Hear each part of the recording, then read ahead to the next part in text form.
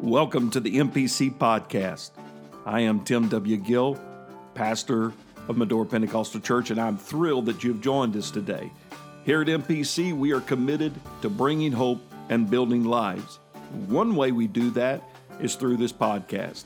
Thank you for listening, for sharing and reviewing what we do here. It is our desire to connect with you, and you can find us on Facebook, or you can find us at our website, medorachurch.com. It is our prayer that today's message inspires you, encourages you, and that the kingdom of God is advanced in your life. Let's get right to the word of the Lord today.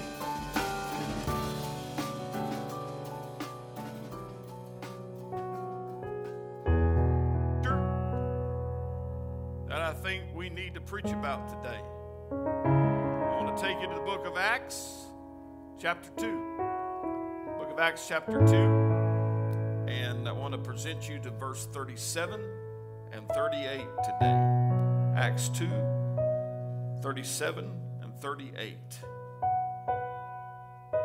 The Bible says, "Now when they heard this, they were pricked in their heart, and said unto Peter and to the rest of the apostles, Men and brethren, what shall we do?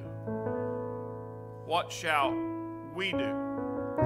Then Peter said unto them, Repent and be baptized every one of you in the name of Jesus Christ for the remission of sins. Ye shall receive the gift of the Holy Ghost." My focus is on the question, what shall we do? Say that with me.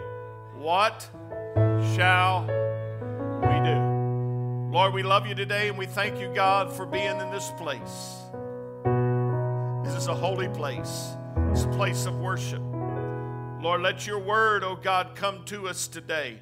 Lord, mightily through us, in us. Speak, oh God. We're going to give you the glory and the praise, Father, for it in your blessed name. Hallelujah. Let everybody say amen. Amen. Praise God. Turn to your neighbor and ask him, what shall we do?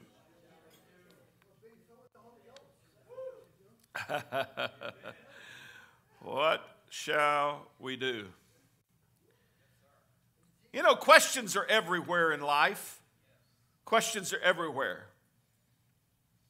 People are a questioning mass of humanity. What's the weather going to do today? What should I have for lunch today? How do we get there? And when are we leaving? Questions.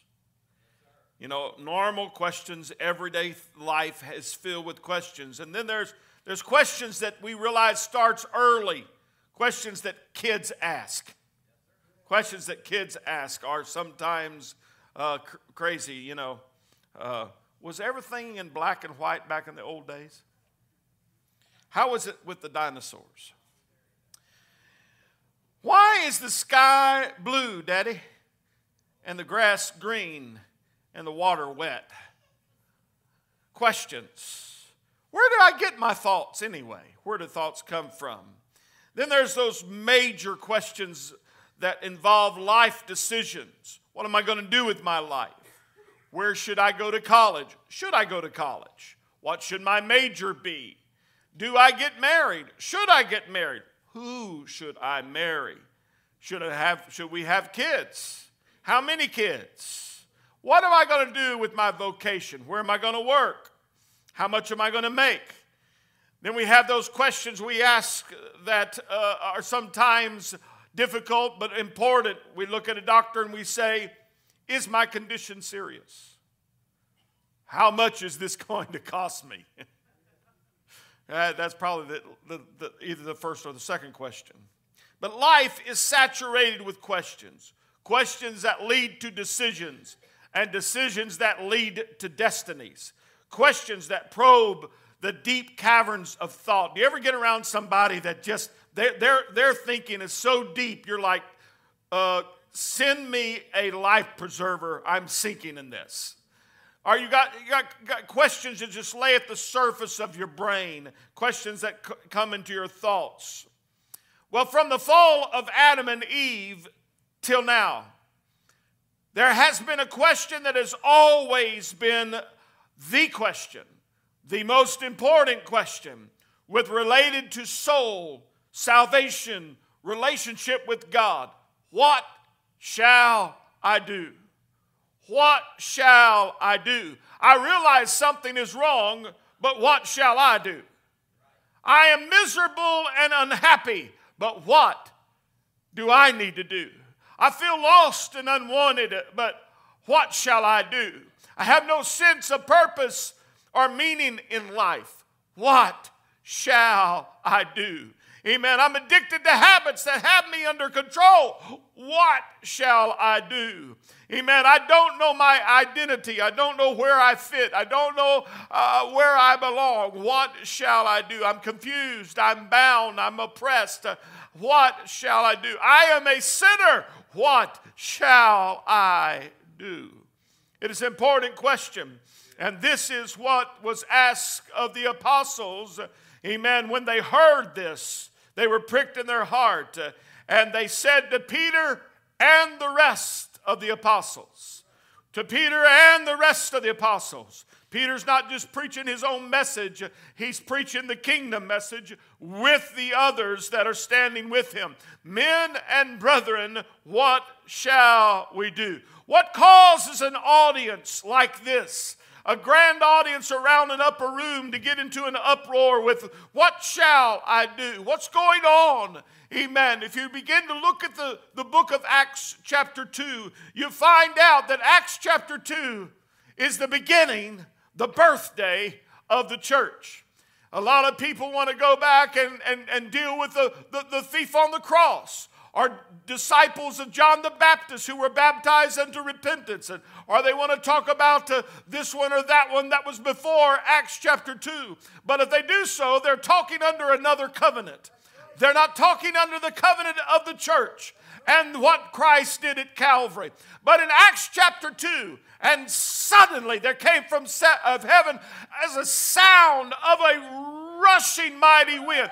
What was it doing? It was the breath of God by the Holy Spirit coming into a new baby called the church. The church is not about a denomination. We have had all kinds of splintering of denominations. If John Wesley could roll over in his grave, he would roll over his grave as a lot of the major Methodist churches now accepting homosexual pastors. But the church wasn't born by Wesley. The church didn't come by Luther. The church didn't come through John the Baptist. Just in that particular thing. Amen.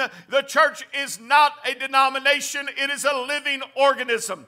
It has life, and it began at the day of Pentecost. The church is not the UPC. The church is not the ALJC. The church is not the PAW. The church is not the COOLJC. The church is not any alphabet soup other than JESUS.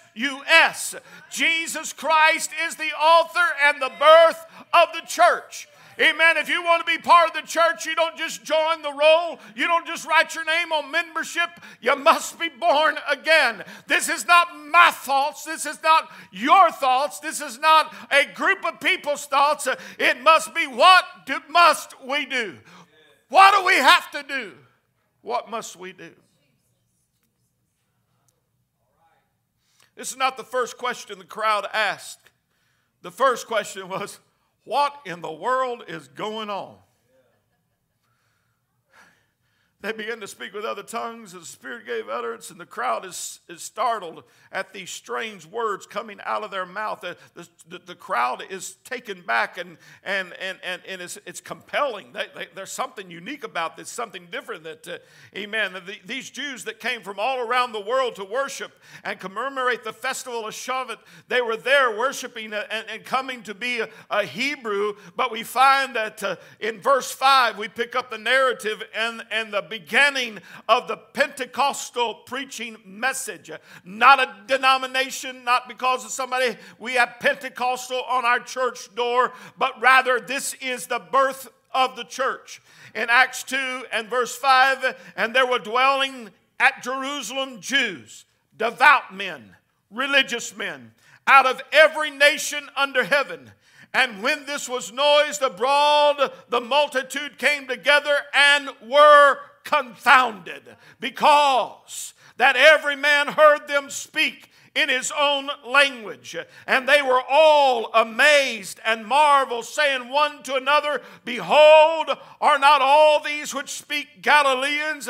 And how hear we every man in our own tongue wherein we were born? Parthians and Medes and Elamites and dwellers in Mesopotamia, and in Judea and Cappadocia and Pontus and Asia and Phrygia and Egypt and parts of Libya about Cyrene, strangers, amen, in Rome, strangers in Rome, Jews and proselytes, Cretes and Arabians. It's covering those that were there. We do hear them speak in our own tongue the wonderful works of God. Then they said, and they were all amazed and were in doubt, saying one another, What meaneth this? The first question was, what is going on? What is happening here? What is taking place? Some years ago when we were pastoring in Tennessee, we had a great service, and as the Lord was moving, I began to speak in tongues. Just felt like I was just speaking in tongues, just speaking in a language. Let the Holy Ghost speak through me. And there happened to be a girl there that was from Brazil. She was an exchange student living with one of the families in the church. And after church, she said to the people that she was staying with, said, I did not know that Pastor Gill knew Portuguese. This girl came from a mixed up background. This girl came from a mixture of Catholicism and paganism. She come from a mixed up background to understand what God is all about. And so she said, that young lady looked at those parents and said, He said there was only one God and Jesus was His name in Portuguese. Hallelujah. Can you imagine walking into a situation where 120 people are speaking in all these different languages and dialects, and people are hearing them declaring the wonderful works of God? It caused them to step back and say, what is going on here?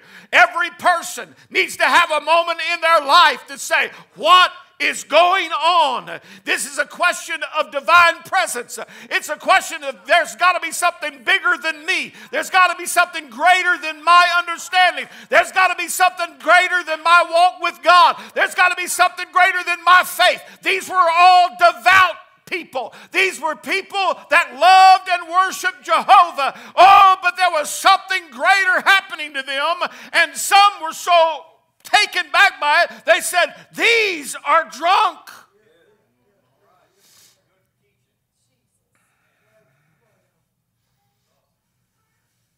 What meaneth this?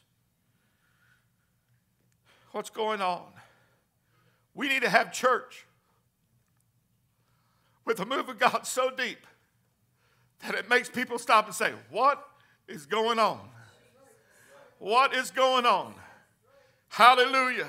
And I thank God for New Digs. I thank God for this building. I love coming to church here.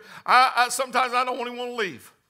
I love it being the house of Lord. I love how it looks. I love that God uses us to do things online, and we're able to use lights. But lights don't mean a hill of beans without a move of God.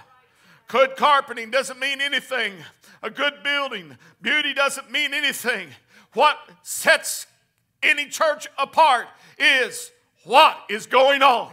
This is above the natural. This is above the normal. This is above the usual. This is above 3 songs and a sermonette that produces Christianettes. Amen. This is above going through motion and above a denomination. It's above, amen, it's something different going on. We need today to have a move of God in our lives so deeply that somebody says, What's up with you? What is it about you? What is it that you have? Amen. What is it about you that's speaking to me? What's going on? Let's pick up the message. Peter with the keys of the kingdom. From Matthew 16, he has the keys of the kingdom. Not keys to the kingdom, but keys of the kingdom. He's introducing the kingdom and opening up the door into kingdom work. This is where the church kingdom began. In verse 14, but Peter, notice this, but Peter standing with the 11. It's just Peter preaching his idea. No, he's standing in concert with the other disciples. If you think, now let's take this, just listen to me for a minute. There are only 50 days thereabout removed from Calvary. And in those 50 days, Jesus spends a big portion of those days, about 40, with them, teaching them the kingdom. Get the context here. Jesus had been with them, teaching them about the kingdom. And so, when Peter stands up with the 11 and begins to preach this message, had he messed up, had he misquoted, had he mispronounced, had he done anything that had deviated from what the King of Kings had already declared, they would have shut him down. But he was standing with the 11. What is he doing? He's telling what Jesus has taught, and now the Holy Spirit has confirmed in their heart. Hallelujah. Oh, praise the Lord. I think we ought to have somebody in a minute just do a hallelujah shout. Yeah, this ought to be something that gets in our spirit that says hallelujah, hallelujah.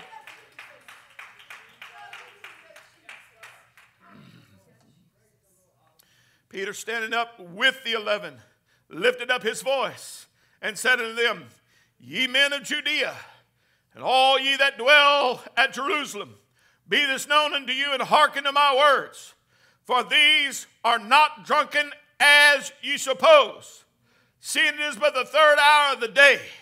But this is that which was spoken by the prophet Joel. He takes an audience of Jews and takes them back to a scripture they know, takes them back to a word they already know.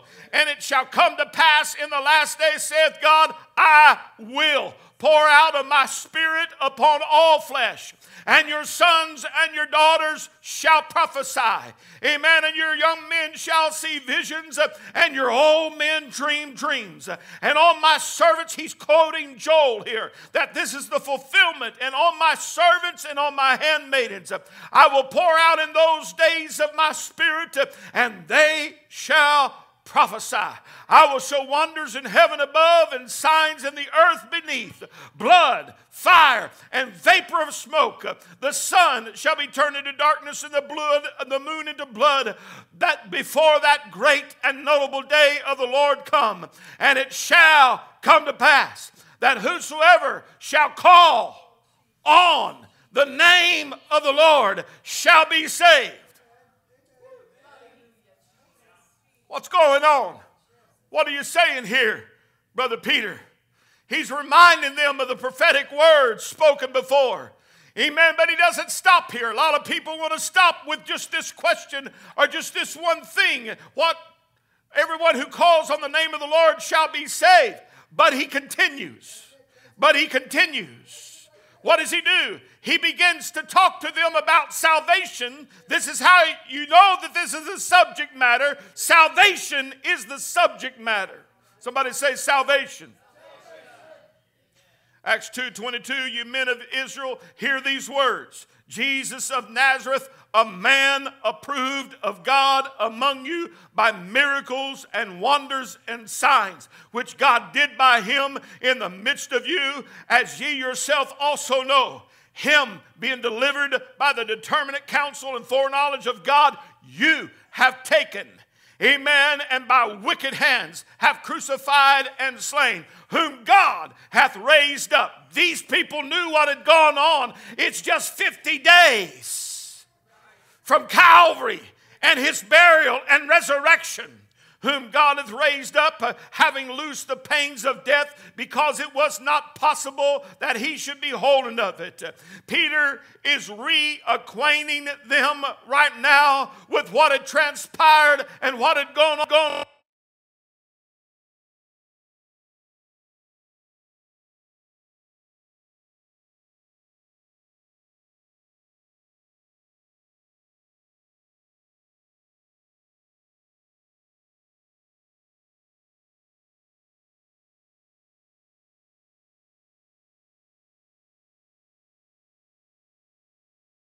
Permanent counsel, he says, and foreknowledge of God that sent Christ to the cross. Why? The plan was redemption. The plan was salvation. The plan was the church. He was taken to die by hell's design. Satan thought that he could stop redemption. But oh, God had another plan. Somebody say amen. He says, you killed Jesus. You killed Jesus. You put him in a grave. You put him in the grave. You put him on the cross. You all hung him there. You put him in a grave and sealed the tomb. But that didn't stop him.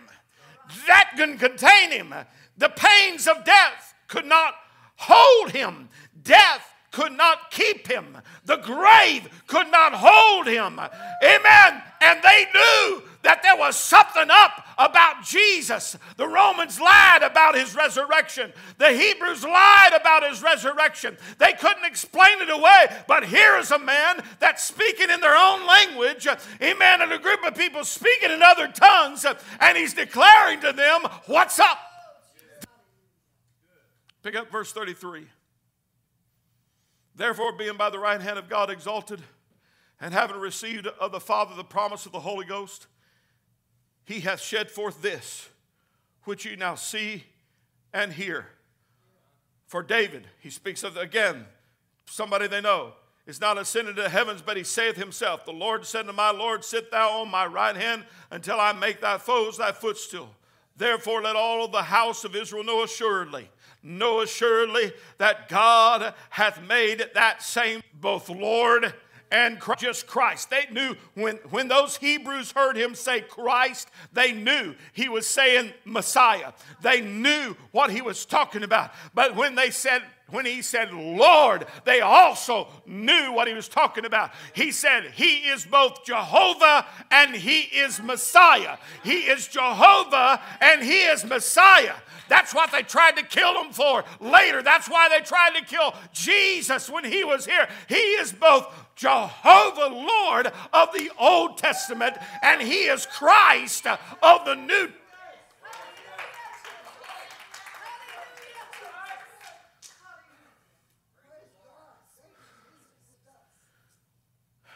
Hey, you killed Jesus. Hey, you hung him on a cross. Hey, you beat his back. You drove nails in his hands. You put thorns on his head. You pulled out his beard.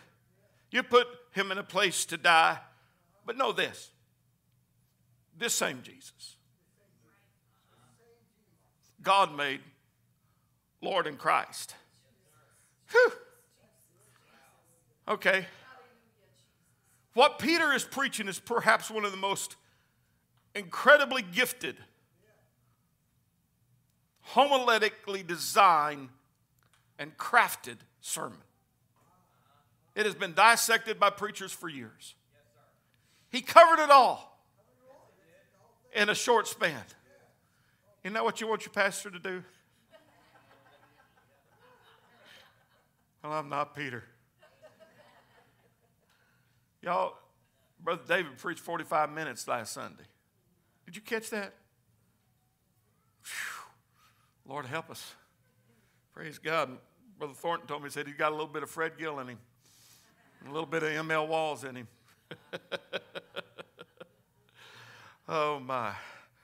But he's preaching this message, but what is he doing? He's showing them what Jesus did. Before you can ask the question, what must I do? You have to hear what Jesus did. What did Jesus do? When you begin to search through scriptures, and I could preach an entire month on what Jesus did. Titus tells us he gave himself for us that he might redeem us from all iniquity and purify unto himself a peculiar people zealous of good works. The writer of Hebrews said in 9 and 12, he obtained redemption for us. The book of Acts says in 20 and 28, he purchased the church of God with his own blood. That's what he did.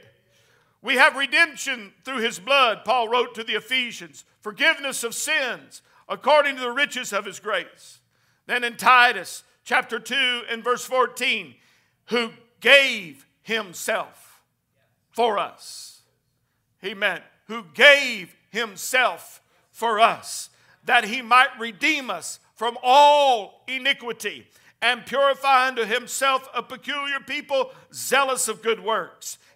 What did Jesus do? He gave himself. They hung him on a cross, but he gave himself.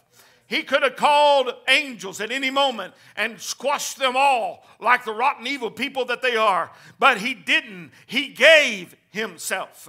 Amen. Jesus provided eternal life, by which the writer of Romans says is a free gift. It is a free gift. Salvation is a free gift. Amen. The Bible declares that we are bought with the price by what Jesus did on the cross. Amen. While we were yet sinners, Christ died for us. The prophet Isaiah said in 53 and 5, but he was wounded for our transgression. He was bruised for our iniquities. The chastisement of our peace was upon him. Amen. And with his stripes we are healed. Leave that up there just for a few minutes. I want to show you something powerful. He was wounded. Everybody say wounded. For our transgression, and he was bruised for our iniquities. A wound is an external inflicting pain, something that happens from the external.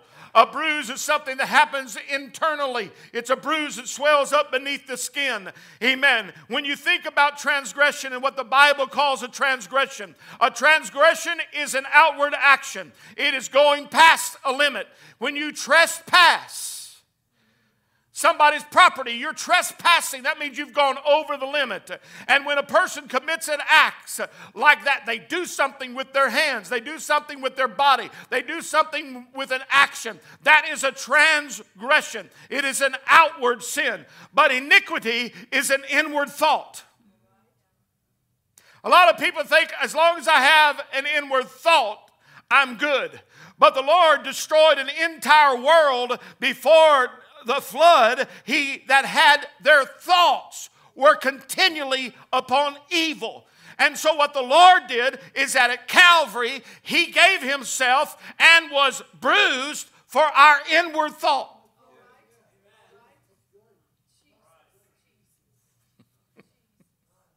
What did he do? He saved me from my actions, and he saved me from my thoughts. Oh, my. Hallelujah. Hallelujah. Hallelujah. Praise God. No wonder the book of Acts records, amen, in chapter 4 and verse 12, where Peter says, amen, neither is there salvation in any other. For there is none other name under heaven to give among men whereby we must be saved. So before you can ask, what must I do? You need to know what he did. Amen. Before you can ask, what must I do? You need to know what he did. Well, Pastor, you don't know how deep my sin is. Wait. Find out what he did first. Find out how he covered everybody. How he gave his life for everybody. Amen. That is the gospel message. Peter stood with the 11 and proclaimed the gospel message of the kingdom. No wonder Paul would later write in Romans 1 and 16, for I am not ashamed of the gospel of Christ, for it is the power of God unto salvation to everyone that that believeth. To everyone that believeth, to the Jew first and also to the Greek. For therein is the righteousness of God revealed from faith to faith, as it is written, the just shall live by faith. Many have faith, but it doesn't change them because they haven't understood the power of the gospel. There are those who believe, but they're not changed because they haven't understood the power of the gospel, the inclusive, cohesive, connected power of the gospel. Help us, Lord, today. I'm doing my best today to preach you meat and potatoes. Throw in a little collard greens and some hot sauce. Woo! Anybody like hot sauce on their collard greens? This boy does. Right chair. Praise God. Many know Jesus, but they don't know the gospel. Some have even confessed faith, but they haven't experienced the gospel.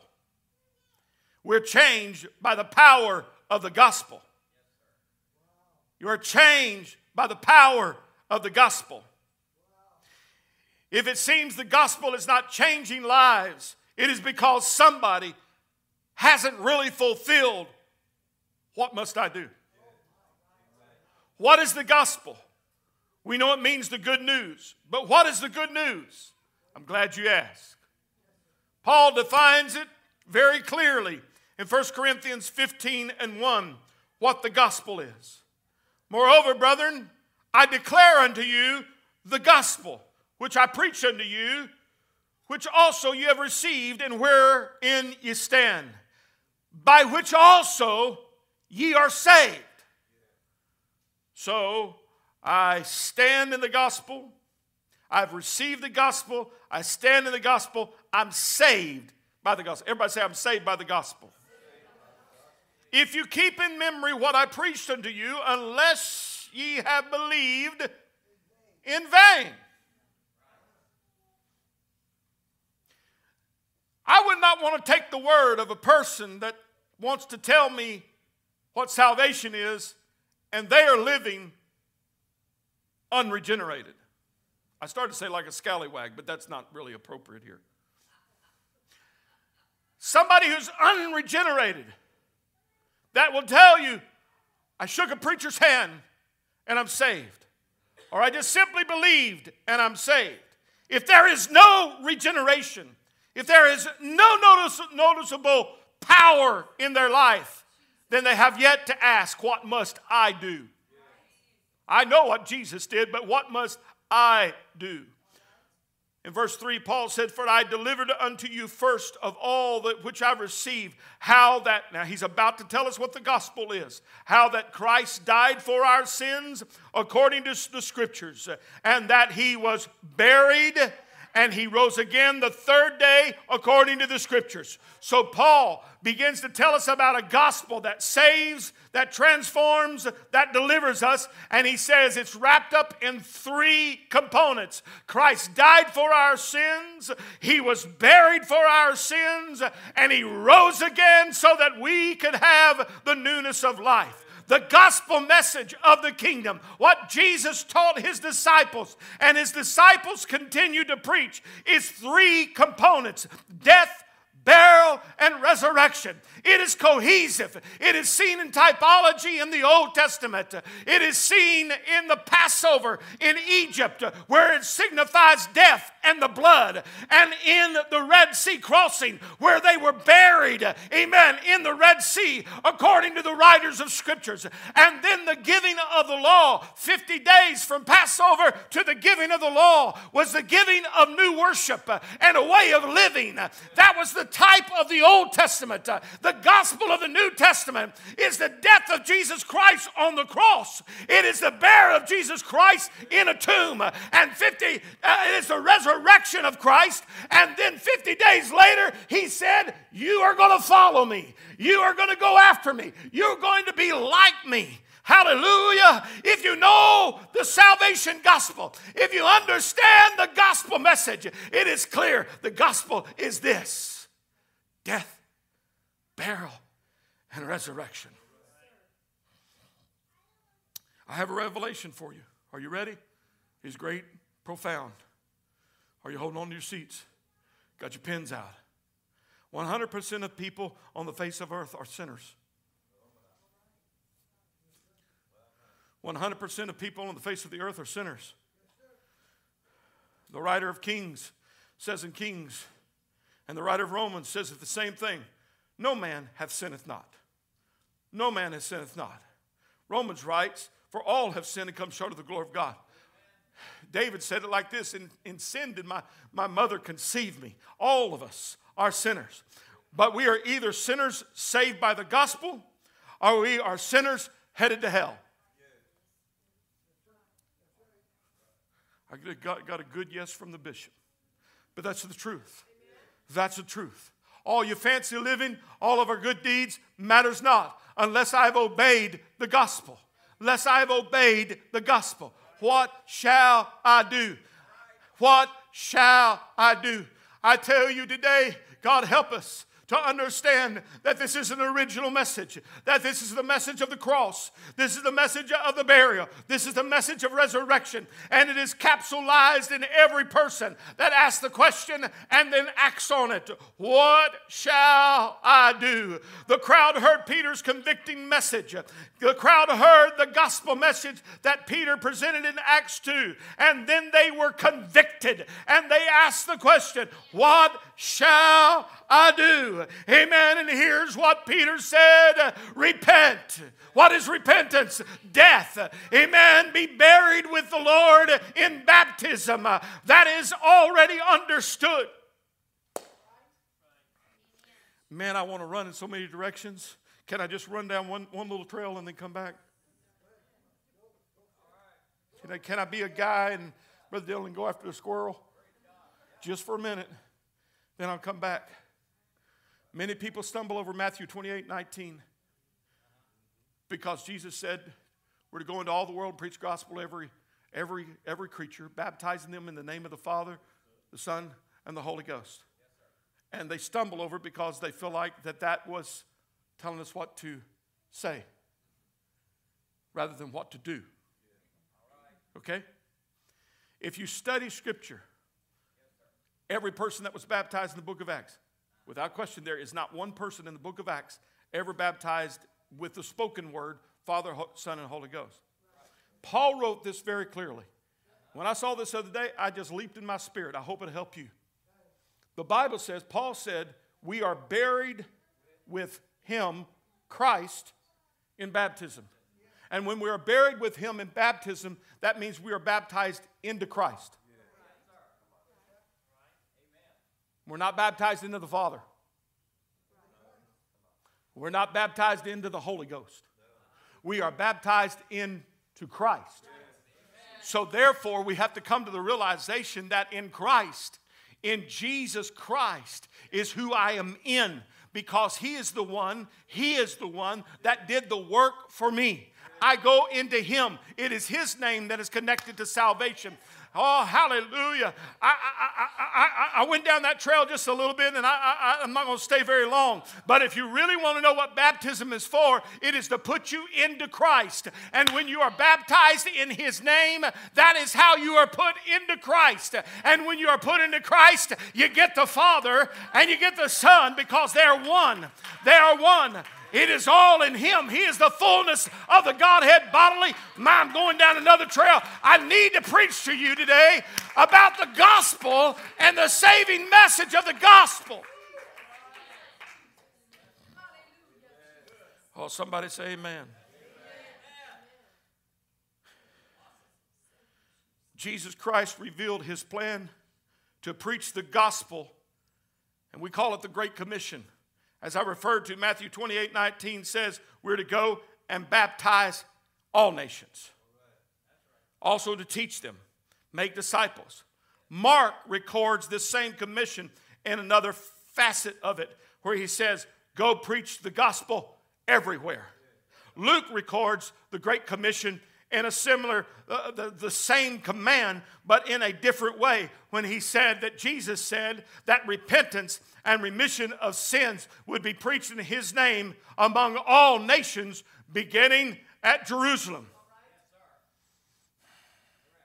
The gospel reveals the scope of the kingdom, but in particularly the plan of salvation. Death, burial, and resurrection is not the totality of the gospel, but rather it is the entrance into the kingdom. But when you begin to look at the cohesiveness of Scripture, it is mind-blowing where God reveals himself through Scripture. If you look at 1 John chapter 5 and verse 8. 1 John 5 and 8. There are three that bear witness in earth: the Spirit and the water and the blood. And these three agree in one.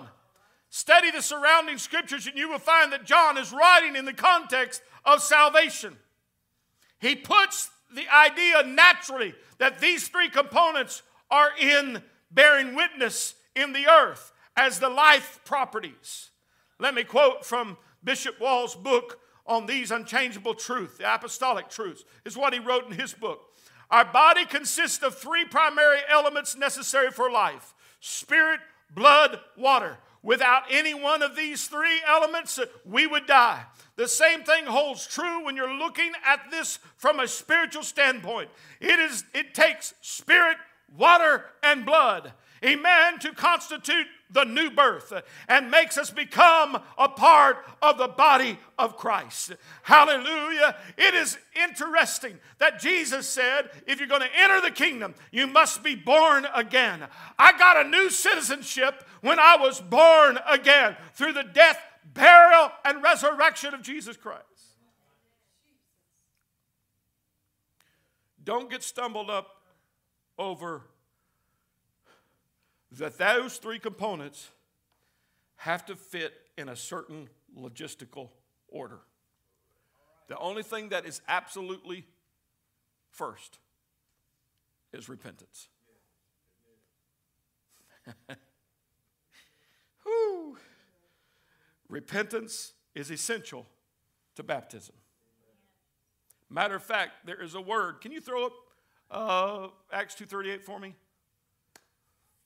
I feel like preaching a little bit and teaching a little bit, and I'm running as fast as I can. Praise God. All right, let me show you something that just I think ought to make a mummy shout.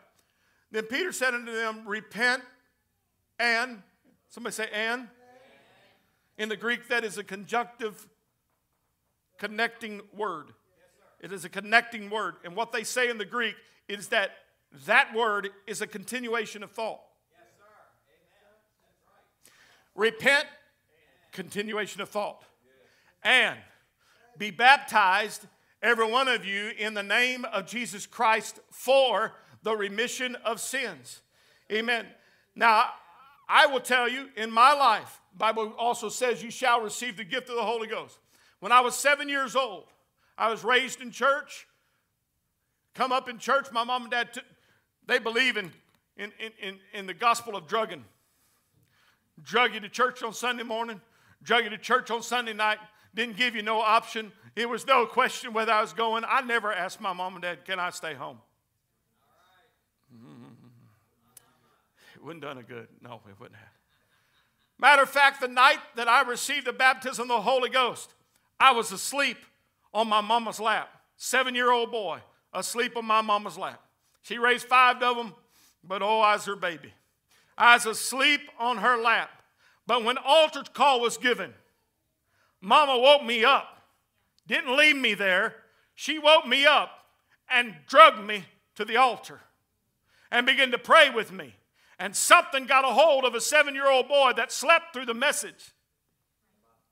But I'd heard enough. I understood. I started worshiping God. And at 7 years old, I spoke in tongues. At 7 years old, I was filled with the Holy Ghost. At 7 years old, I danced for an hour and a half across that. I don't remember it. My mom and dad told me that's what happened to me. 7 years old. Amen. There was a change. I had not been baptized yet, but I had made my heart right with God. As a boy, I had followed after the Lord. I wasn't baptized yet, but I was baptized right after. Do you understand that in the Bible there were those like Paul who received the baptism of the Holy Ghost before he was ever baptized, but it did not preclude him of being baptized.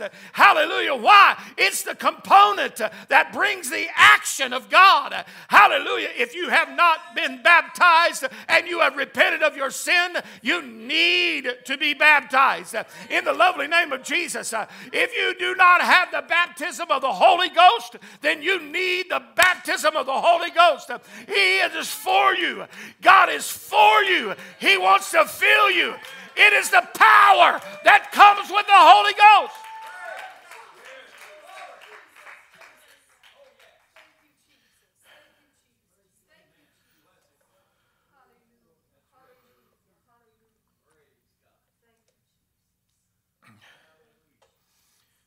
In repentance, we die to our sins. Romans 6:2. This speaks of the blood. Through water baptism, we show that we're buried with him, buried with Christ. This speaks of the water. Jesus said, except a man be born again of water and of spirit. A lot of people want to lump them together. I don't think that's consistent with the message of the gospel. Through baptism water, we take on his name. Our spirit comes alive when we're baptized with the Holy Spirit. Romans 6:4. Therefore we are buried with him in baptism unto death, that like as Christ was raised from the dead by the glory of the Father, even so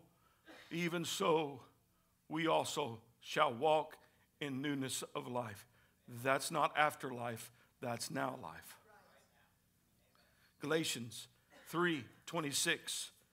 For ye are all the children of God by faith in Jesus Christ. But he doesn't stop there. For as many of you who has been baptized into Christ have put on Christ. You say, Pastor, I'm having a hard time overcoming. Let me tell you, as we said Tuesday, we're to do what we're to do. That is to believe and obey. If it says repent, we repent. If it says be baptized, we're to be baptized. If he says to be filled with the Spirit, be filled with the Spirit. We follow him in answering the question, what must I do? I can't do anything to be saved on my own. I can't be holy enough. I can't have sleeves long enough. I can't have hair short enough.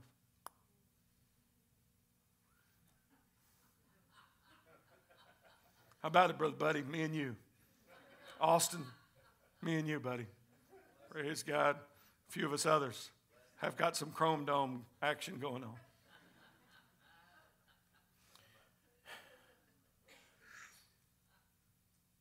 Jesus said in his rendition of Mark's understanding of the commission, he says this, go into all the world and preach the gospel to every creature. He that believeth and is baptized shall be saved. This statement seals the importance of the gospel message of baptism. The first message to the first church, to the only church, to the only body of Christ, of which I want to be a part. It's not, again, about a denomination. It is about a movement. It's about a kingdom. I want to be part of the kingdom. It's global, worldwide. The first gospel message is the only gospel message. Not because we preach it here, but because it was what was preached there.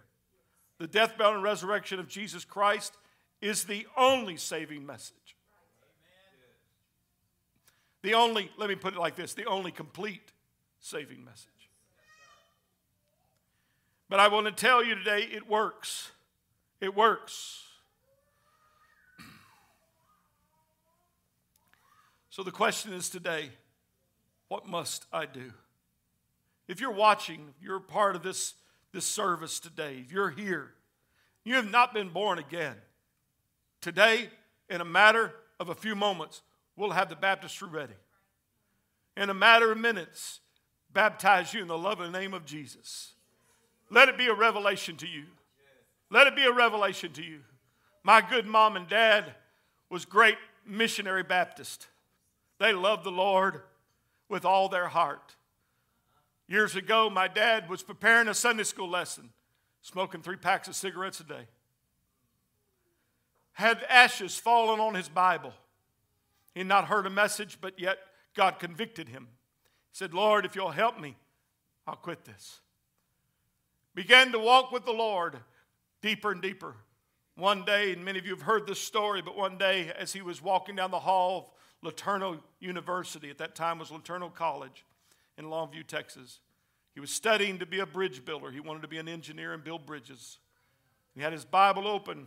He said he was walking underneath the fluorescent lights, 1948. And he said a light bigger than the fluorescent lights shone on a scripture. And he looked at it. He said, it fell on Acts 2:38. He never heard that preached before. And it so convicted him that he went to the university library and began to research. And he researched history. He researched all history that he could get a hold of. And he said, Brother Mike, he said, I found that the original way they were baptized, according to the books in the library, was in the name of Jesus. He went, got my mom and some towels, and started knocking on doors and say, do you baptize in Jesus' name? And they would close the door and say, no, I don't. Do you baptize in Jesus' name? They said, no, I don't. My mom and dad were people of faith, just like Cornelius was a person of faith, who God said his prayers went before him. It's not about deconstructing what somebody's faith is. It's about understanding the next step. Okay? But he said they walked into a church that was open, and a man on a ladder was changing lights and said, is a pastor here? And he come down. He said, you're looking at him. He said, do you folks baptize in Jesus' name? Mom and dad standing there with their towels. Said, yes, we do. He said, will you baptize us right now? And they took my dad and my mom down in the lovely name of Jesus.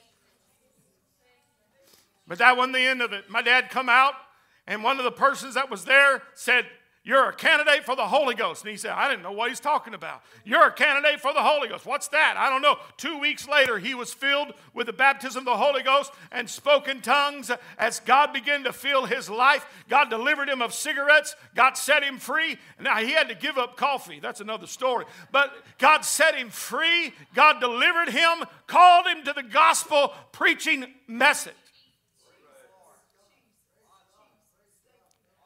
He still does that. But we get in our mind and think, well, I got to be careful.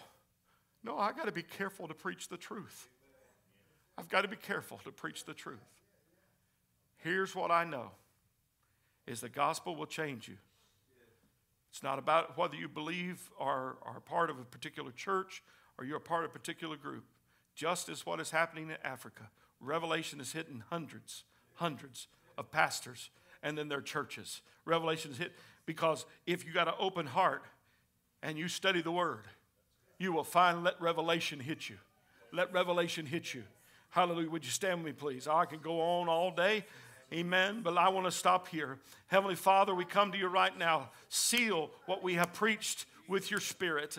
Lord, let your word, oh God, right now be sealed. Somebody may be watching right now and realize they need to be buried in baptism in your lovely name. Hallelujah, Lord, I pray, oh God, Lord, that you would touch them. Somebody in this service today needs to go to another level with you. God, we don't stop at the infilling of the Holy Ghost, but we start walking in the newness of life. We start walking in the power of the Spirit. We start walking in the gifts of the Spirit. We start operating in the fruit of the Spirit, oh God. Let us be, Lord, very convinced in our mind. Lord, today, Jesus. Lord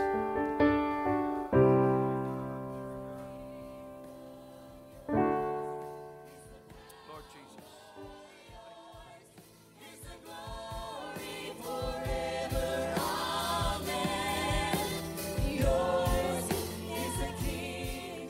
Thank you for listening to the MPC podcast. We trust that today's message has inspired you, encouraged you, and strengthened you in the Lord. We would like to invite you to join us again by simply subscribing to our podcast, and we encourage you to write a review if it has been a blessing to you. Again, you can find us at medorachurch.com to learn more about our ministry.